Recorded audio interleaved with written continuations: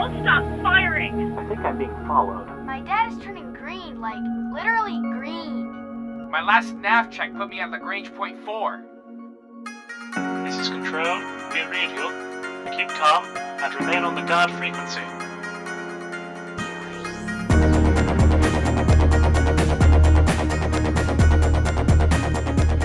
Greetings, Sits and Sieves. You're tuned to the guard frequency. As all good pilots know, when you're out in the deep black, you want to keep one ear on the guard. This is episode 60 and was recorded on February 21st and made available for download on February 24th at guardfrequency.com. I'm Tony. I'm Jeff.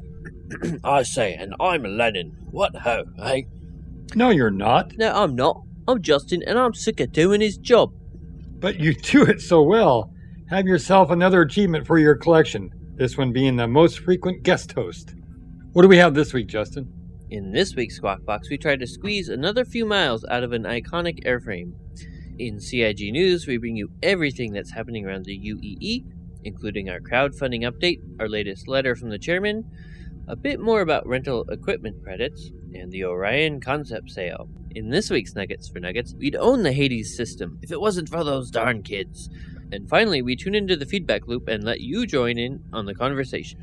We've added a new feature to our website, guardfrequency.com, a Patreon campaign button. We've got a variety of rewards and backer levels, but essentially, if you know how Kickstarter works, you're most of the way there. Of course, we're happy to share our labor of love with you each week free of charge, but it's nice to get the occasional concrete reminder that folks out there in the verse love listening to the show as much as we love making it. We thank everybody who's already chipped in and hope you consider making a regular contribution. The more support we get, the better show we make. That takes care of the housekeeping, so let's get to the show and see what's coming through the Squawk Box. Any you boys see a carrier around here? Everything's under control. Situation normal. Crypto, this is Tony saying welcome to the Squawk Box, everyone. One of the interesting possibilities of the new REX system will be the ability to swap out additional parts as soon as CIG comes out with them. There are a number of weapons already in the store and a couple of shields in the VD catalog that you can attach to your ship right now. And certainly that list will expand to things like, engines in the future. Well, in Star Citizen, it's just a matter of getting the right size factor dialed in and then a mouse click or two and bam, new engine. In the real world, say, replacing the engines on a B-52 Stratofortress, that's going to take an act of Congress and some tricky financial engineering. The Air Force is exploring the possibility of replacing the Buff's 8 1960s-era Pratt & Whitney TF-33 turbofans with the company's F-117 engine, the same engine that powers the 757 and the C-17 cargo plane. This would be the plane's second engine upgrade in its service life, with the TF-33 replacing the original J-57 engine only 10 years after the B-52's maiden flight in, wait for it, 1952. As you might expect, running 8 engines built in the 60s isn't exactly the most fuel-efficient way to fly around anymore. The Buff burns about 3,000 gallons of jet fuel per flight hour. That's only a slightly higher burn rate than the 1982 Oldsmobile Custom Cruiser station wagon I had to drive in high school. However, thanks to the wisdom of Congress and the power of defense lobbies, the only way the Air Force is allowed to spend a little money to save a bunch of money in fuel costs is to contract with a private entity to wait to get paid until the Air Force realizes those fuel savings during operations. Fingers crossed. Let's put this all into perspective. The B-52 was designed over a weekend in a hotel room in Dayton, Ohio in December of 1948. Its current out-of-service date with the Air Force is 2040. 90 years after the first model rolled off the production line. And that's without replacing the current crop of greasy, smoky, noisy power plants. If this upgrade goes through, it could easily add another 20 years to their service life. Right now, the youngest B-52 airframe, built in 1962, is older than the oldest active U.S. Navy ship, the USS Blue Ridge, which is an amphibious command ship laid down in 1967. Now, the Navy does have 2 older inactive ships on their roster, but both are museums. One is the famous USS Constitution, which is powered by sails, and the other is the USS Pueblo, which is floating on the Bodong River in Pyongyang because the North Koreans captured her in 1952. So, when it comes to ship design and service longevity, I say we should give the Air Force the benefit of the doubt on this one. I thought the B-52s was the band. No. They are. They are named after a nuclear bomber, which is totally wrong because they're hippies. I have a close personal relationship with these aircraft, actually. Oh, I love them. I love these. I was in the Air Force. I was part of the military police, and it was our job to secure the aircraft, especially when they were armed with nuclear weapons. And so I have had up close and personal relationship with them. When I was a kid, my grandmother's house is right in the flight path of McConnell Air Force Base in Wichita, and during the 80s and 90s, we had B-52s stationed there. We always knew when they were coming because there would just be this rumbly, screamy whine, and you'd know they were coming. And then when they actually flew over her house, the glass and things would rattle on shelves, and that was just them coming in for a straight landing. So yeah, they're massive, majestic beasts. In the air, and I'd love to see him fly for a century. That would be kind of cool. One of the funniest stories, there were 4 alert aircraft that were always on the flight line ready to take off at a moment's notice. Of course, when I was doing this, we still had a Soviet Union and Cold War. But I remember I was walking from the wingtip to wingtip around the outside on the back side of it, and one of my friends was one of the flight crew on one of them, and he turned on the back tail turret, which tracked me. Oh. Yeah. There's nothing like quad. Yeah, 4 50mm cannons. Yes, sitting there going, tracking your. Yeah. Well, and that, I mean, 1948. I mean, the World War II had just ended. So, yeah, there's a tail gun on a international intercontinental strategic nuclear bomber. I mean, it's a total throwback.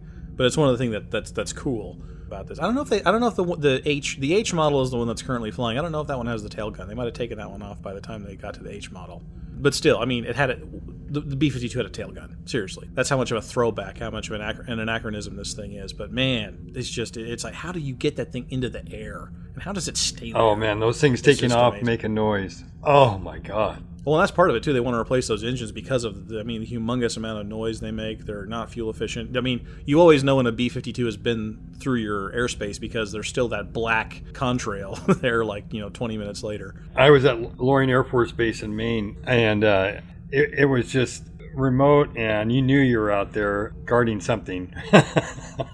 Sure. The auditory reminder was, I'm sure, constant. The town just up the road here. There's a B-52 bomber and a gas station and restaurant underneath it. What? It literally has a B-52 bomber? Yes, a real bomber. Like one of those was discontinued? Yeah, and I'm pretty sure... Seriously? Yeah, pretty sure I've been inside one at the Air Museum here in Oregon too, so that was cool. See, one of the cool things about the Wikipedia page, they always have a list of where you can find decommissioned or out-of-service aircraft that are on display. There is a B-52G on static display at Langley Air Force Base in Hampton, Virginia. So if anybody out there is listening near Hampton, Virginia, you can go stand underneath one and just gaze in awe at the monstrosity that is the B-52. I wonder if they'll go from the 4 twin engines to 2 4 engines. No. Nope. Under this current proposal, there was a proposal or an earlier proposal in the 90s that would do that. That would take the 8 and take it down to 4. But Pratt & Whitney's basically saying, no, you'll keep the 8. You'll keep the 8 engines. We'll just redesign the pylons to hold 8 of these modern, larger turbofans. Wow. So I mean, yeah, they would still keep the 8 engines. I mean, think about that too. I mean, the engines nowadays are much wider, right? Much larger, heavier. But the wings are still going to be able to theoretically hold those things. Everyone should go check out the YouTube channel where there's a YouTube movie out there where a B-52 in its test flight sometime in the 60s lost its entire vertical stabilizer. The thing just fell off. And it flew like 800 miles from New Mexico to McConnell Air Force Base in Wichita, missing its tail, and landed safely. Yeah, it was over-engineered.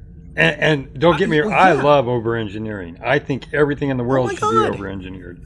Oh yeah, I mean, and that's they don't make them like they used to. No, they sure as hell don't. It just boggled my mind when I saw it, and it was one of those old 1960s, old timey things like, we put this video together because we think that the engineering lessons learned from this aircraft should be imported into future designs. And it was like the old guy with the tiny little narrow tie. Oh yeah, and they had a guy with glasses and a white coat, going, the B-52's vertical stabilizer. I mean, it was just a total. I mean, everything that you would think of in a 1960s instructional video, totally there. But it's a good story too to boot. So if that happened with one of today's planes, they would have just totaled it, and you had to get a new one. Yep, eject. Yeah, everything. I mean, theoretically, today's planes can't fly on their own. They're all fly-by-wire and computers, so... That's the other thing that's crazy. If this jet gets to be 100 years old, I mean, it will be probably one of the only manual linkage, hydraulic-controlled aircraft still in the air. I don't know what the economics of it are, but I can imagine trying to replace the guts of the control surfaces and everything with a fly-by-wire system in the B-52. Hell, buy new planes at that point, essentially. I mean, it'll be analogous to having a sail-powered ship still in your Navy, having a mechanically and hydraulically controlled airplane in the Air Force in 2040. I thought about your Navy piece there. I thought the Mo was still part of the Navy. No, all those battleships were mothballed. They're decommissioned, or some of them got turned into museums. Right, like the Constitution they're not listed on the I active. thought it was still part on the Navy's registry. Well, the Constitution is still active. It's on the Navy roster as an active ship, but I think the last time it left port was in 1997 or something like that. I mean, it doesn't ever do anything. And it's on there as it's sort of a conceit. It's, America's Navy, blah, blah, blah. I mean, it's just a thing. It's just a tourism thing or an honorary thing. But the oldest active ship is that command ship, that amphibious command ship. But all the battleships are retired. Yeah, but I did know that up until like 2001 or 2 or something, the battleships were station ready. Was that the term? No, they weren't station ready. They were battle ready or something. They had, at a moment's notice, they could be put into service or something. It was really odd. Yeah, not anymore. I think they're all totally off the roster now. They're hulks now. They're not service worthy anymore. I'll find the link for the Broken Tail thing, because it's a hell of a story. So that'll be in the show notes for everybody to watch as well. So, have you read, seen, or heard something you think might be interesting to other citizens or civilians? Send an email to squawk@guardfrequency.com. Now let's check out some CIG news. Speed 175, Port Bay, hands on approach, checker screen, call the ball. Don't get technical with me. Crowdfunding update for February 21st, 2015, $73,312,000, another $800,000. It seems to me that folks are somewhat keen on this mining deal they got going on. 760,000 Star citizens are out there now, up another 6,000, and the UE has swelled by an additional 5,000 ships, up to 630,000. Still growing like a weed, kids. Although no longer directly tied to the cracking of another $1 million milestone, by the craziest coincidence, we have another letter from the chairman. As usual with this new format, we're given a brief look at what we can expect to happen in the medium term over at CIG. Chris lets us know that the next few months are the time we have been waiting for. Early build versions of various parts of the game will start coming online and slowly move towards integration. He's doubling down on the release schedule that they've been touting since late 2014. According to prior announcements, the first test of that is the FPS module in late March, or early April according to us. He goes on to remind us that there will be bugs. They go with the territory, of course, but even failures like last week's first attempt at a dev dogfight day contain the kernels of future success. That lurking bug that scrapped the event would never have been discovered except for the attempt. Again, showing backers, lurkers, and doubters alike, there is something to be said for trying bold things and risking failure. But some of the best news in the letter comes from Chris's commitment to the community. He's just hired Disco Lando to produce a monthly CIG show focused on the amazing talent around the Star Citizen community. Despite the fact that the forthcoming Wonderful World of Star Citizen is a visual show, we're pleased to announce that Guard Frequency is featured in the premiere. We'd like to think it's due to our amazing ability to paint word pictures with our sultry voices. Ooh yeah. But Lando told us he made us stock visuals for us. Here's hoping it rocks. This is a great letter from the chairman, I think. I mean, they really are committing to the release schedule. I think it bodes well for my prediction from the prediction show that the management team that he's got in place now is really kind of a machine now. It's got, all the moving parts are meshing. There's resources in the right places. There's energy in the right spots. They're really committed to actually, churning out the results on time. So this was a real feel-good, rah-rah sort of letter, I thought, from Mr. Roberts. Then how about that Disco Lando fella as well, huh? I mean, here's a guy, longtime visible community contributor. I mean, he's been in there since the Wingman's Hangar days with creative input, He's had a couple of fun videos out there that he put together. Lots of great questions from Wingman's Hangar. And CIG says, you know what? Why don't you come do that for real? That's another signal from CIG HQ that they really do value the contributions of the community, and they know that we're part of what's going to make the game a success. Did you notice his name's on the credits for Around the Verse? Did he make the graphics? Yeah, it's a graphics. I don't know how long it's been there. I just didn't notice it until this week. So it may have been there a long time. If I remember correctly, he came up with one of the graphics. I don't know if it's the little corner emblem they use or the main graphic. I don't remember. But again, another case in point. He's always contributing, and he's been just a Star Citizen community staple for a long, long time. Way to be, Disco Lando. Total side note, but another fun fact about the community and how awesome Star Citizen's community is. One of the early podcasters, Dr. Hawk, ran into some trouble in the real world and reached out to the Star Citizen community for a little boost. But within 24 hours, the Star Citizen community came together and gave Dr. Hawk that little bit of a bump that he needed to get through a little bit of trouble. So here's again to the Star Citizen community and how it pulls together and hangs together. Hope, Dr. Hawk, if you're listening out there, everything turns out okay for you. But just another great example of we put our muscle where our mouth is, if needed, out here in Star Citizen land. So way to go, everybody. Give yourselves a pat on the back from us. This is the pat on the back sound. Chris, call me.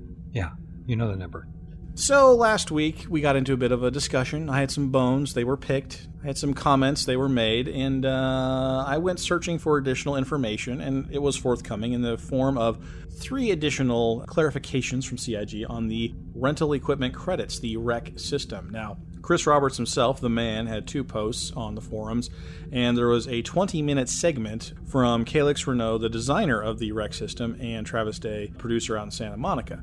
I read the post in depth. I watched the 20-minute thing. I have some additional thoughts, clarifications on their part, and rethought positions on my part. I just want to sort of run through the highlights here. One thing that I took from the video interview was that the REC is supposed to stand the test of time. It's a system that they intend on using starting now and through the various permutations of the persistent universe for whatever it is to come for years. So, and it's meant to be a system where you try something before you buy. Fine. I still think that it should be a buy permanently, not rent before you buy system, but apparently that ship has sailed. The duration system that they clarified about how it's a 7-day rental, but that's 7 login days, not 7 days the counter starts the first time you use it. So if you log in, you've just used 1 day of your rental, you can wait 2 weeks and then log in again. You'll have used your 2nd day the next time you logged in. So that's a little better. I mean, that's fine, but it's still, there's an expiration period. That also completely negates their argument about it only unbalances the system for a week because, of course, I can take that week over months. I can take a login now, wait 3 weeks, log in again. Here I am again 3 weeks later and still unbalancing the game somehow, whatever exploit that was. Stats from Travis and Calix. 80% of current Arena Commander players are only doing single player. Only 20% play any version of multiplayer at all. That's a problem for me. And it could be that 80% of the people just don't care about rental equipment credits, but I'm willing to bet that at least some percentage of those people want to try new things, want to try new guns, and they're just not going to be able to unless they stop playing the way they want to play and start playing the way CIG wants them to play. I have a problem with this. But apparently they've talked about this, and that's the design intent. The problem that I see moving forward also is that Vanduul Co-op Swarm is not listed in the modes in which you earn REC for time, but it's in the cards. Now, it is in there in the daily challenges, but it's not included in the time versus reward component. That's a problem, because I'm putting in just as much time into Vanduul Swarm Co-op as a lot of people are on the other PvP stuff. I'm multiplayer, but my time is not rewarded there as much as it is for PvP. If enough people play Co-op Vanduul Swarm and the daily challenge is met, then I might get something in the terms of REC, but that's out of my hands. And the major problem I have with it, this is where it all comes down. I honestly think that this is going to be the early prototype for the Star Citizen time currency. And it all comes from the interview with Calix and Travis. They're talking about a community chest where the community unlocks certain bonuses. That's a currency sink. That's something that people who have too much REC and not enough ships and guns to unlock can put their extra REC into.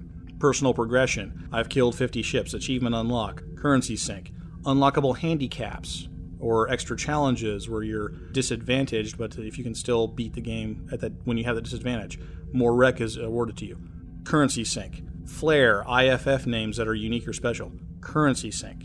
So this is the beginning of a Star Citizen time currency prototype, and I, for one, would like to see it launched correctly, because all the design decisions are going to be made off of some of these basic assumptions, and I want them to get it right, because it's going to be with us for a long time.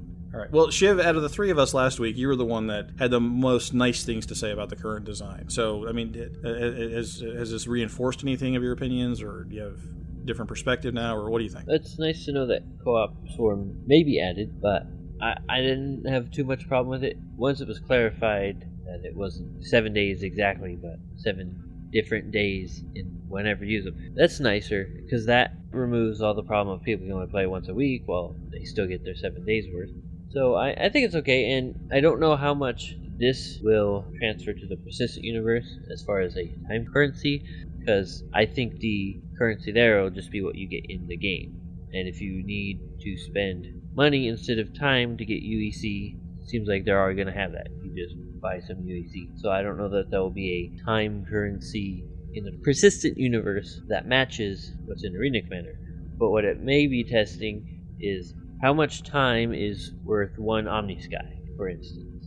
That may be what's being tested. Sure, yeah, exactly. And as far as I can tell, if you don't want to get in trouble with real-world monetary authorities, and if you don't want to have the sort of problems that real actual currencies have, there's got to be some kind of stabilizing unit of account to reward people. And the only universal currency that I can think of that applies to everybody is time. I mean, your time in game is the only constant among people in Germany, among people in Sweden, among people in the United States. Their currencies may fluctuate in relation to each other, but the amount of time you spend in the game doing skill-based things, performing missions, doing, trading ores or whatever, that's what's universal to every player. If it's just a free-floating currency, I mean, even EVE has the Plex, right? And that's a time thing. It's a month. That's a time-based currency. Even though you pay real money for it, the trade value it has is connected to a clock on Earth. It's a month's worth of playtime. So it just seems to me like there's got to be some kind of time-based currency in there, because it's the only thing that's universal to all the players.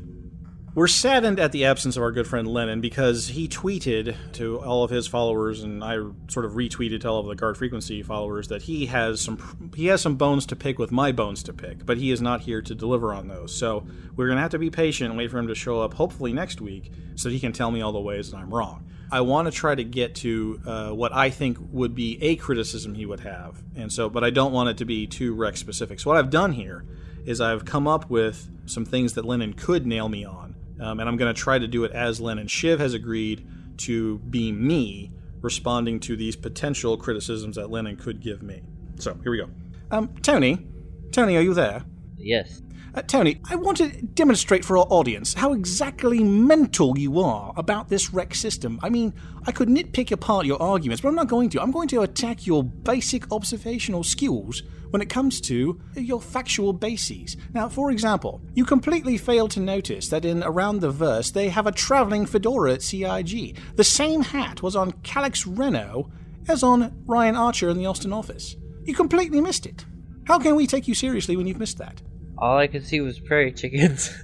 But, see, as I said, your focus is completely wrong. Okay, and secondly, how did you miss that Calix Reno is Justin Lowmaster without any hair? The beard, the attitude, it's all him. Well, the cat was playing with my curtains, and the kids kept slamming the door. I can't pay attention to everything. You see, you're confessing to your inability to pay attention to the basic facts, and I think right there we have to discount all of your opinions about the currency based on that confession. Well, I'm just charging up my overpowered Nerf gun, and we'll see what happens. Right, well, we will see, won't we? Won't we? All right, I'm going to turn off Lennon now. I don't know if I did him justice or not, but we'll find out. This week, CIG hits us 1 time, 2 times. The double shot of mining in the UEE. First up, detailed dev posts from Tony Zurvek about the dangers and rewards of the mining career. There are currently 5 specialists in the design. Players or NPCs will need to run the refinery, the laser cutter, the ore collector, the mineral scanner, and of course, hold the ship steady while you try to crush a 1,000,000-ton rock in the vacuum of space. There's tons of good stuff in there, from how to get a mining job, to where to find the raw material, how to sell your ore. The one thing we left out What kind of ship do I need to fly to realize my dreams of avarice? Well, look no further than the latest concept sail, the RSI Orion. She's 170 meters long, 50 across the beam, and 50 from keel to masthead. She comes complete with Mark IV remote mining devices and features an onboard refinery and a system of saddlebag class storage units. Further, you'll get a lifetime insurance, an in-game poster, and in-game model for your hangar. And all of this can be yours. But you better act fast, because if you don't send CIG $325 before March 2nd, the deal is gone. Just like to point out, it's mostly a coincidence, but I like mining. The sale ends March 2nd. My birthday's in March. I don't know how these are connected, but I don't know either. It's a conspiracy, if I'm you telling solve the puzzle, I get a prize. you. I don't think that's how it's going to work out. That's, not so much. Yeah. As much as I picked on CIG for the wreck stuff, I got to hand it to them when they hit a home run. It's a little high, but yeah, I have to agree. I mean, if I was a miner, if I wanted to be a dirty, stinking, sweating the whole miner, then yeah, this would do it for me. This would give me my swing. Well, for me, I think the way they've done it is this is the model, right? I mean, this is how they should be doing these concept sales from now on. They've got a detailed into the nuts and bolts design post that lays out all the things that are going to be possible with the ship, the various roles players can play, and then right on the heels, bam, they put the ship out there and hook in the sail of the dream with some nuts and bolts of the details of how you're going to be able to use it in the universe. I mean, this is perfect. With the way they did this one, yes. Do this again with all those other ships that are still waiting to come out, because this is absolutely the model for how to run these things from now on. My hat's off to them for putting this together spot on. I still have yet to see a mining profession rig that will let you earn up to this beautiful platform. I still got to say this is a beautiful platform. My hats are off to the dev team and for everybody. I still think they're missing the boat when it comes to getting going in the game. Well, I agree. I mean, this is not going to be a starter ship, but there are going to be folks out there that will pledge for it. I mean, they've made $800,000 in the last week. $500,000, I think, was today when they started the ship sale. So, I mean, these vessels will be out there on day one. There'll be NPCs with these ships out there on day one. But this is the mining ship that if you and your buddies want to get out there and do stuff, this is your platform.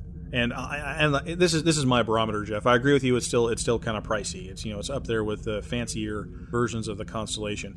But my barometer on this one is I considered for a moment melting my Connie. Oh my! Yeah, and the combination of the detail of the kind of gameplay you'll be able to have and the concept ship. I'm really looking forward to seeing it go from the concept stage that it's in now to more real hangar ready, so people can get some in-game shots of it and put it on YouTube to see how it flies. So just kudos CIG. Whatever's left out there in your concept stack, do this. But now it's time for news we didn't use.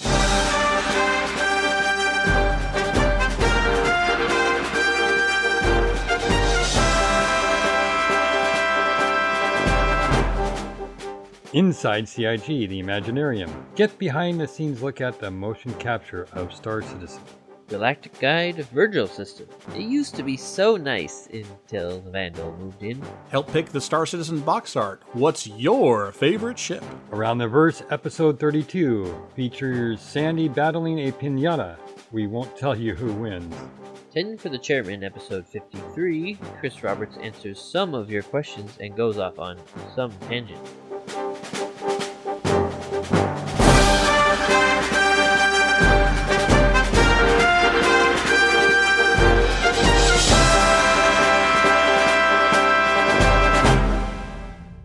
Oh, really? Surprise. I know. But Shiv has been sort of shepherding a thread for a long time on the game suggestions forum, and there was a question on there that was, or came awfully close to the idea that we've bandied about here on the show a couple times. Shrike asked, if I'm a law-abiding UEE citizen and stumble across a shipwreck in space, should I have any reservations about salvaging the wreck and selling anything that I'm able to from a legal perspective? Now, Shiv, what was our concept? This is the updated version since the Town Hall mentioned chance cubes. Basically, it was originally if a ship gets wrecked and let's just say there's bits left, there's cargo floating around, and whoever blew up the ship doesn't pick it up, nobody else around. When the instance closes, Chris said, well, that goes away. But my idea was, that's not cool, because that breaks the immersion. You would imagine that stuff would last for at least some amount of time. But my idea was to put the items lost in space on a table, so when someone flies through and the dice roll says, you find a wreck floating in space, instead of generating a ship with 37 chickens on it, it rolls on the stuff that you might find here, and oh, this is the ship that was lost, and so you might find your own wreck by flying through space again. And he mentioned something here that sounded like that idea, where if there is a shipwreck, it will bump up the chance of finding a shipwreck in the system. I don't know that it will be the same cargo. I don't know if it will add, say you lose a freelancer with boxes of doodads on it. Will it add a chance of freelancer with boxes of doodads? But at least it sounds like the more wrecks that happen, the more chance you'll find a wreck. Well, I like your concept, Shiv, because what it does is it provides kind of a bright line. The question that Chris was presented with was, should I be worried about selling stuff? I think your idea, Shiv, provides a nice bright line. If the instance closes and then the loot respawns because of the chance cube, I think it's free and clear. But if you're in the instance when the guy's being attacked, if you come across that, you have sort of a duty to either try to help or to report it, right? Or to scoop up the loot and return it, because you're sort of witnessing it happening. Yeah, especially if you see it happening. I wonder if there'll be a timer, like you can scan it and say, oh, well, this has been floating around for a month, so it's free game. But if it's, that would be that would be good for in-fiction, but I think just as a matter of server management and game rulings to make it really clear for people so it's not hard to understand, I think maybe that, that the instance closing and then respawning as a, shipwreck, that makes it a real clear, bright line so that players that don't want to be bad guys at all can have a real clear understanding that, look, this is fair game. It's been out there for too long. The instance closed. It's mine. I can take it. Additionally, there was another question asked about PU instances where you're trying to follow somebody, the quote person of interest system. I like Chris's answers. I thought we're moving in a good direction here, but I had a concern that it could be used in a sort of a metagaming way for real stalking, which would not be something that would be fun or cool.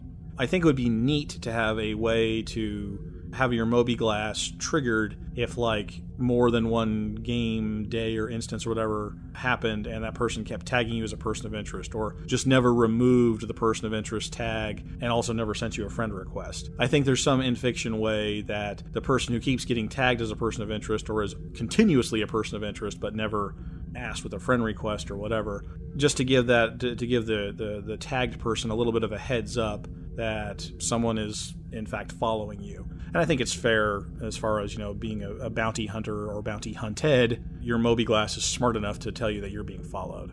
People look over their shoulders more these days, and I would think that in a wired society where everyone's wearing a computer on their wrist, I would think that this sort of thing would evolve as a matter of course. I hope to heck that they have some... I know that Chris wants to build a real-life persistent universe, but I hope they put things in place that prevent... What if somebody wants to play a deranged pedophile? Oh, yeah, you can do that just by, it's okay. Welcome to our persistent universe. You can be... Exactly. Whatever you want to be. I mean, the more we enable... the more enablance we give in games and stuff like this, the more enablance we give people in real life. Yeah, and that's kind of where my concern comes from. My son's going to be playing this game, and as a parent, I think I'd want to know if somebody was actually stalking him around, and not just haha in-game fun. I'm a bounty hunter and I'm tracking you stuff, but hey, you're a little kid and I want to trick you into giving me your UEC or scam you in some other way, or I really am a deranged lunatic in real life and I like little boys. I mean, I would like to know that. And I would like there to be a system in place where if escalation is appropriate, I can escalate if I need to. And I think that a lot of people, if you think this through, would probably agree that there needs to be, and there can be, an in-fiction way to let people in real life know this one player is a little too interested in you. But that then sets up the opportunity to, if it's not a game anymore, that will become readily apparent. If someone's doing this because of real life reasons, it'll become readily apparent that they're not just sort of playing the game back and forth. there's something else going on. But the first step in that is to let the person of interest know you're a person of interest to this person an awful lot. Yeah.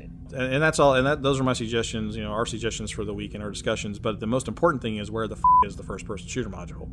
I mean, we got to know. I mean, they said it's coming, but I'm still impatient. So in the meantime, Justin, what have you been doing? I haven't played a whole lot of games this week, but I did have a fun story. Yes. One of my favorite games is Deus Ex Human Revolution.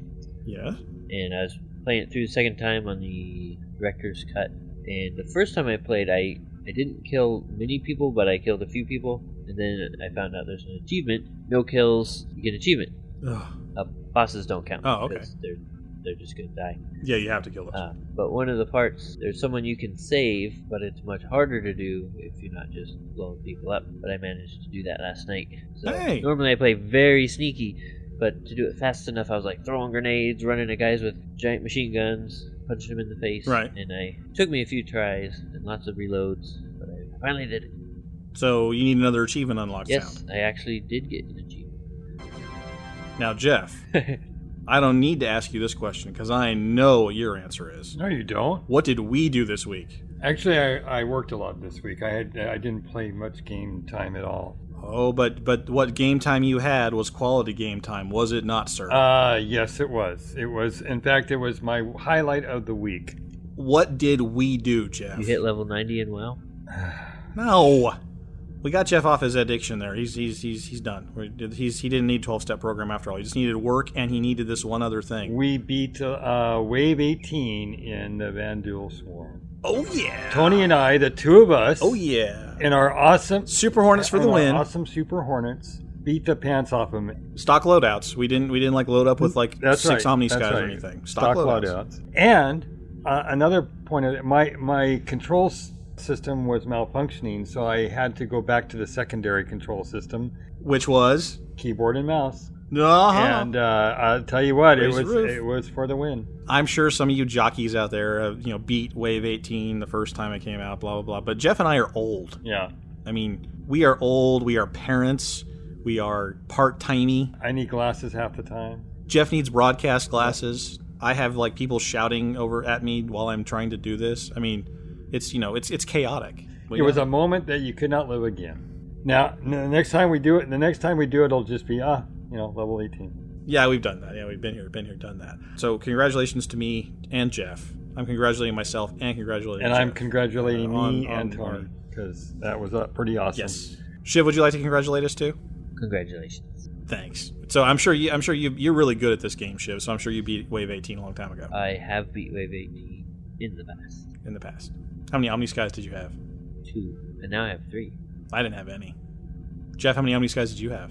I didn't have any. Yeah, we did do it on easy mode. I'll grant that, but still, we win. Yes. All right, this week's community question: who's ready to play in the rocks in space? Are you grabbing your space pickaxe and hitching up your space donkey for a career in space mining? Let us know. Send an email to squawk@guardfrequency.com or post on our show thread over at robertspaceindustries.com.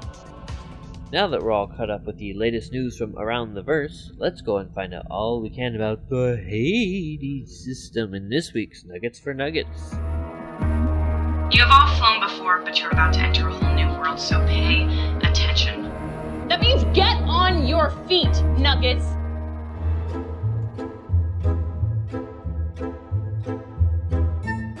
Last time on Doodly New Investigations.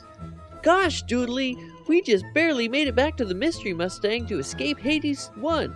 I thought we'd never get away. I wanted to leave the entire system, but it looks like all clues lead to Hades 3. Some say the tortured souls on the wrecks orbiting a planet haunt all the way down to the surface, and the specters will attack each other, spelling doom to any mortal who gets in their way. Sounds scary, Doodly. We should be careful. Someone sabotaged the xenoarchaeology environmental suits.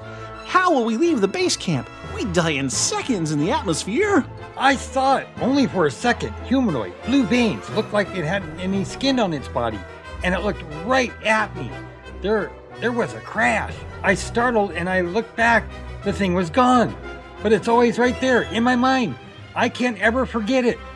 Doodly, look, there it is. Ruh-roh! Wait, if it wasn't Old Man Roberts, then who else could it be? Coming up this week. There have been so many accidents at the archaeology site. Maybe it's foul play. Maybe it's something far more sinister. But gosh, Dooley, someone wants the digging here to stop. Ruh-roh! These illegal curium miners on Hades 2 mean business, and it's a mean business. But we have to talk to them. They're the only ones who can help us. We're a long way from the trade lanes. We might be dead before anyone hears us call for help. At least we have a nice view of Hades 4, the whole planet cracked in half. Hey Dooley, how do you think that happened?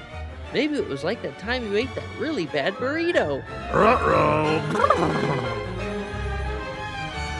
Are you new to the verse and need a bit of advice? Is there a nugget of lore some Sit or Civ taught you that we all should know? Let us know by dropping us an email to squawk@guardfrequency.com. But for now, let's tune into the feedback loop and let you join in on the conversation. Okay, buddy, what's on your mind?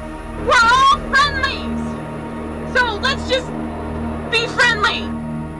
Some say he has a cybernetic earlobe and that his guacamole recipe is lower cal than marshmallow cream.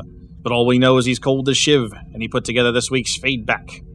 Lots and lots of feedback again this week, which we love. Thank you so much. We'll put as much as we can into the show here. Speed reading it starting now. We were wrecking the Vanduul in the Swarm this week with Kanitsu saying, Tony, what is up with you lately? All of a sudden, you're always right. You guys rant like a boss all the time, every time, and that's not always a good thing, he says. Excluding Vanduul Swarm from the ability to earn credits will cause it to fall into obscurity by those that want the credits, and will leave those of us that play Vanduul Swarm missing out on the credits and all the gear that it entails. One thing they could do is make it so you don't start earning credits till X number of waves in and at a slower rate than PvP matches. Sean Newboy, wonderful show, everyone. As to the community question, I agree with Kanitsu.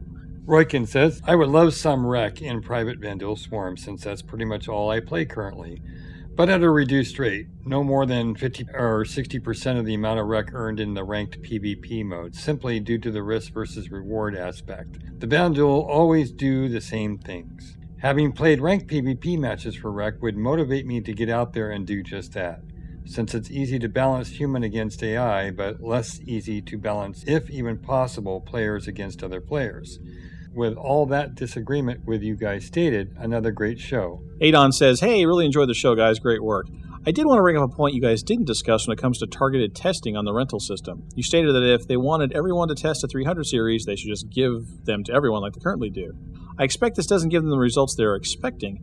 Hand everyone 8 Omniskies, and I'm not testing the 300 series. I'm testing how my Cutlass does with 5 Omnisky 6s. Those that do fly the 300 series are in an environment that's very abnormal and may not give them the data points they want. Meanwhile, if you just make a rental cheaper, then people may pick it up and actually fly it, thereby increasing the overall 300 series ships to normal environment. As for the community questions, what the darn hell? Why doesn't ridding the universe of some fake Vanduul get me anything? Osteron says, I like the idea of equipment rentals because it allows for a try-before-you-buy situation with weapons. I've been hesitant to buy any of the weapons specifically because I don't know if it'd be worth it. I'm not a fan of the fact you don't get wreck in Vanduul Swarm. This is going to sound forum-level ragey, but I don't think that decision is doing anything to encourage people who are banking on Chris's repeated statement that the game will be viable to play solo. Then again, many real-life esports games with internal currency give reduced or no prizes for going against AI. So maybe this is just an immersion thing. Amontillado writes in and says, hopefully the current focus on PvP is only temporary thing, reflecting a desire to better test that aspect of the game. Thank you, Amontillado. Kin Shadow, the Peacock of Pyro, says there are 2 reasons they made Rec. 1, to assuage the whole pay-to-win argument around Arena Commander. The new system may be a grind, but it addresses the issue directly and completely. Number 2, it lets people play ships they don't own outside the free fly weekends. This lets people more freely try, then buy ships without making financial commitments up front. You guys kind of skipped over the elephant, or fence, in the room during your conversation. Main reason is the pledge campaign itself. CIG doesn't want their customers that are spending hundreds of dollars on a ship to be reminded that the same ships will be possible to earn later for a lot less time than they were imagining. Rentals take the bite out of any concerns in this regard. Seoldian, Jeff, I give up. Say my name as you wish. You make me laugh. And yes, Tony, I am a smart guy. Regarding the community question, REC is a compromise for PvPers and an opportunity for CIG to collect data, as Chris mentioned. How does offering REC for Vandal Swarm co-op help CIG test multiplayer Arena Commander and weapons balances between the ships? Very little. REC is not a second currency either, it's a mechanism in a simulator. This is the most important part of all the feedback ever. Shiv was the only one with a good answer that considered the whole point. AC is not an endgame for you, but it is for some. Love you guys and love the show. Yay, stickers, rank complete. Whew, I need a drink. Bennu says, one thing that stuck out from the in-depth REC discussion was REC is here to stay and is designed to last past the launch of the full persistent universe. This surprised me. I figured it was going to go away once the PU launches.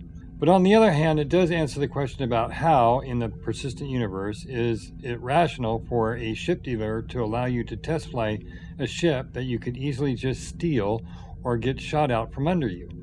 A possible answer is that the ship dealer just points you to their sim pod that's preloaded with REC.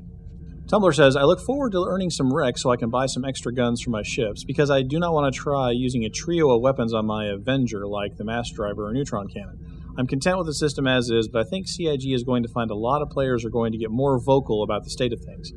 PvP combat to me is boring. The ships turn so fast that fights end up feeling like head-to-head jousting matches all too often. All right, boys, we got a lot to tuck into here. A lot of good feedback this week, and we didn't even get to all of it because of just so many people writing in. Thank you, everybody who does it. We love you all for doing it. It helps keep this two-way conversation going. So, Shiv, you were shouted out particularly as having the only viewpoint that encompassed the entire situation. Go ahead. The floor is yours. It makes sense for people who are going to play Arena Commander over and over that they're just going to get more REC every time they play. So, why not? A rental hardly means anything. They're just going to keep getting what they want. They'll try new things, they'll try the same things, and they'll throw extra REC in the community chest and get more things. So, for those who only want to play Arena Commander, I think this system's going to work. I agree with you. I just hope that it's not a system in the persistent universe for me to go to a ship dealer and test out a new ship I want to try out or to try out a new weapon. I think it's silly to rent something that I may possibly just buy. Yeah. If you want to keep making, we're trying to do immersion, right? We're trying to think about real life stuff. If you want to test drive a ship or a vehicle or anything like that, you hand over your driver's license or a credit card or something, and then you just take the car out. Maybe with the salesman, in the seat with you. Do something else for the trying before you buying part. If you want to make it a separate game, make it more game-like. I don't know of any games that I would play right now in the real world where you just rent or have some sort of time lock on the prizes you get. I keep going back to the Mario Kart analogy. Once my kid unlocks the parachute for that particular race, he can use that parachute always and forever. So it doesn't make a lot of sense to me to make a currency and then have that currency be only good for buying things that expire. And I can tell you right now that months down the road, I'm going to go, oh man, I need 20,000 REC to get, just not going to do it. I'm so tired of doing this or that, or, it's going to be fun in the beginning. Everybody's going to be gung-ho after it, but then it's just going to, I've seen it so many times in games where the system just gets lost because of inactivity. People just don't want to. Yes. Yeah, exactly. The prize no longer has value or meaning once the additional push has gone on. And this is something that really, and I'm going to use, our lingua franca, Star Trek Online. I got really frustrated with that game and eventually stopped playing it because of the idea of herding your players towards certain things and fooling around with the incentives and the rates of earning to try to drive people to those things. I don't like the concept of, quote, directed testing. I don't like the concept of tweaking with the reward levels to incentivize players to do certain things. It's kind of insulting a little bit because I am aware that that's going on. It's a little degrading because let me just play the game I want to play it. That's what you're supposed to be doing here, right? We're supposed to be able to play the game the way we want to play. I understand it's testing right now. I understand we're in alpha stage and CIG would like to incentivize certain stresses on certain areas of the game. I get that. We're in testing. I just don't want this to be the beginning of that sort of herd mechanic. There's some other good suggestions in here. PvE earning at a lower rate than PvP. That was a pretty good idea, actually. Yeah, I mean, that's not bad. I mean, then you can still earn the currency type just at a lower rate. That makes it like, okay, fine, so it's not as valuable to you, CIG, that I'm not doing it. You still would be hurting me a little bit towards that way, but you're not penalizing me for not doing the thing you want me to do. I like that idea. And Ostron, it's not forum level ragey. This is kind of the point. We're promised that we can play the game we want to play it, but of course then you set up incentive systems that completely leave me out of that arena. If I don't want to do that kind of thing, I'm out of that reward system. We'd like to thank everyone who retweeted our tweets, some of which Robert Space Industry themselves favorited. That was nice. Black Sun Redo says, first time listener, first time caller, nice show. And Ken from Chicago says, if you do wreck yourself in Star Citizen, there's one channel you can call out for search and rescue. Guard Frequency. Hell yeah. Daniel Fury King from the UK says, just wanted you guys to know that you mostly talked about our police and their uniform from the UK, not our rescue services, as we have many parts. The police tend to have fluorescent jackets on top of mostly black. The rescue tends to be orange high-vis suits, depending if it's air, sea, or land. On the topic of police, stab vests. Just an idea. That's anti-stab. I like the idea of a theme for the org outfits and the ship schemes. Maybe you need to figure out the types of divisions in the org. Search and rescue, cartographers, emergency fuel, ambulance, tow service, galactic mechanics. Too many ideas! Keep up the great podcast. I like that. It's kind of cool that we'll have to have a corporation. Yeah, we'll have to have a corporation meeting here and see what divisions we can do. That's right. See, we have divisions of this sort of thing. I mean, just mind-boggling. Yeah. And further on that whole Twitter thing that Shiv was talking about, well, we got into a little discussion, and we're blaming first verse problems as we usually do. He tweeted out a picture of a motorcycle helmet, that looked like Animal from the Muppets and Oscar the Grouch from Sesame Street, and sent that to one of the new concept artists at the Austin office and requested these items in the game, which I thought was fantastic. I'm a huge Muppets fan. That got a whole discussion going. One of the concept artists in Austin, McGillicitty on Twitter, Megan Cheever, who was in the Around the Verse tabletop discussion, I think, she demanded a hat fight. And one of the things that they talked about in that Around the Verse episode was that she looks at all kinds of places for references for the in-game art. So I thought, well, what we should do is give her those references that she's looking for. So I call upon every listener in Guard Frequency Land to take a picture of themselves in their favoritist, craziest hat or hats.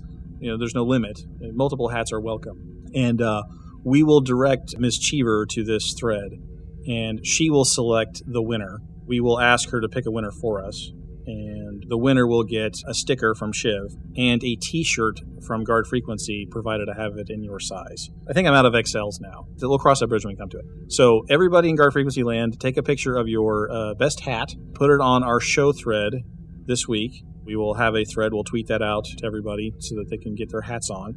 And we'll ask Megan to pick her favorite. And be sure to watch your Twitter feed. And if you don't have a Twitter feed, get one and subscribe or follow to @GuardFreak, GUARDFREQ.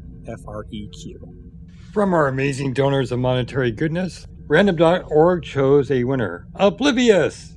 All stickers due will be mailed at any moment. And a reminder of this week's community question: who's ready to play in the rocks in space? Are you grabbing your space pickaxe and hitching up your space donkey for a career in space mining?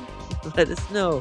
Send an email to squawk@guardfrequency.com or post on our show thread over at robertspaceindustriescom. So, how was the show? Did we choose wisely, or did we choose our fate based on how shiny it looked? Either way, let us know. Here are some ways you get in touch with us. Check out our forum posts at forums.robertspaceindustries.com. Leave a comment on this week's show notes at guardfrequency.com. You can subscribe at feeds.guardfrequency.com or find us on iTunes. You can hit us up on Twitter at GuardFreak or start an argument on our Reddit at guardfreak.reddit.com. Leave a comment and like us on Facebook at facebook.com/guardfreak. And if you're old school like us, shoot an email to squawk@guardfrequency.com. Your feedback is an important part of what we do, so take a minute. Tell us what's on your mind.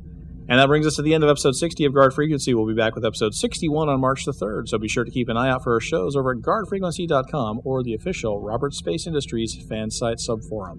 Please send us your feedback about the show. Aside from all the ways we just ran down, you can also use the contact form on our website. And all the details for all the ways you can get in touch with us can be found in the show notes. Do you like what we do? Want to come help us make the best damn Space Sim podcast ever?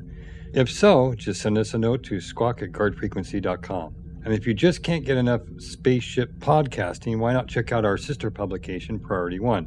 They cover Star Trek Online and the greater Star Trek universe. Just go to PriorityOnePodcast.com. Are you looking for a friendly wingman or two? Check out our organization, Guard Frequency Response, at the official RSI website, robertspaceindustriescom/org/guardfreak.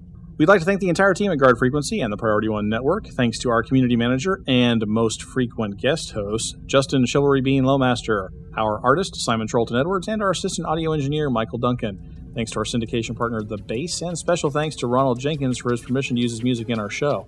Visit ronaldjenkins.com for more of his work. But above all, we especially want to thank you folks for tuning in. No one's listening out there. The deep black gets pretty lonely. Reduce thrust. Turn to 330, Carol 15. Squawk 7700. Stay on the guard.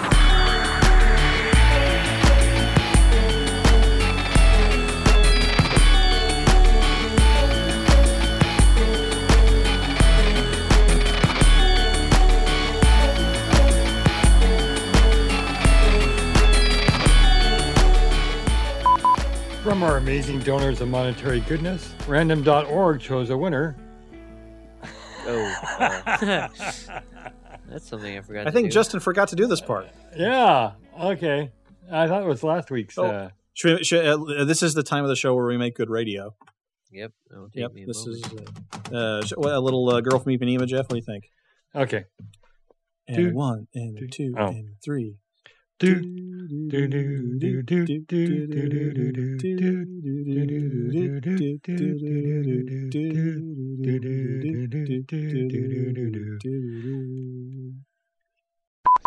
brings us to the end of episode 60 of Guard Frequency. We'll be back with episode 61 on March something.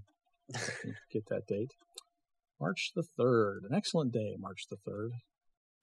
You know what? I'm going to take a minute and I'm going to actually just spell it out here rather than trying to do it because Justin didn't take random.org winner and I didn't finish this part of the closing. So I'm going to actually spell it out right here so that I can read the words and let the thinking part of my brain disengage from the talking part of my brain as it so often does.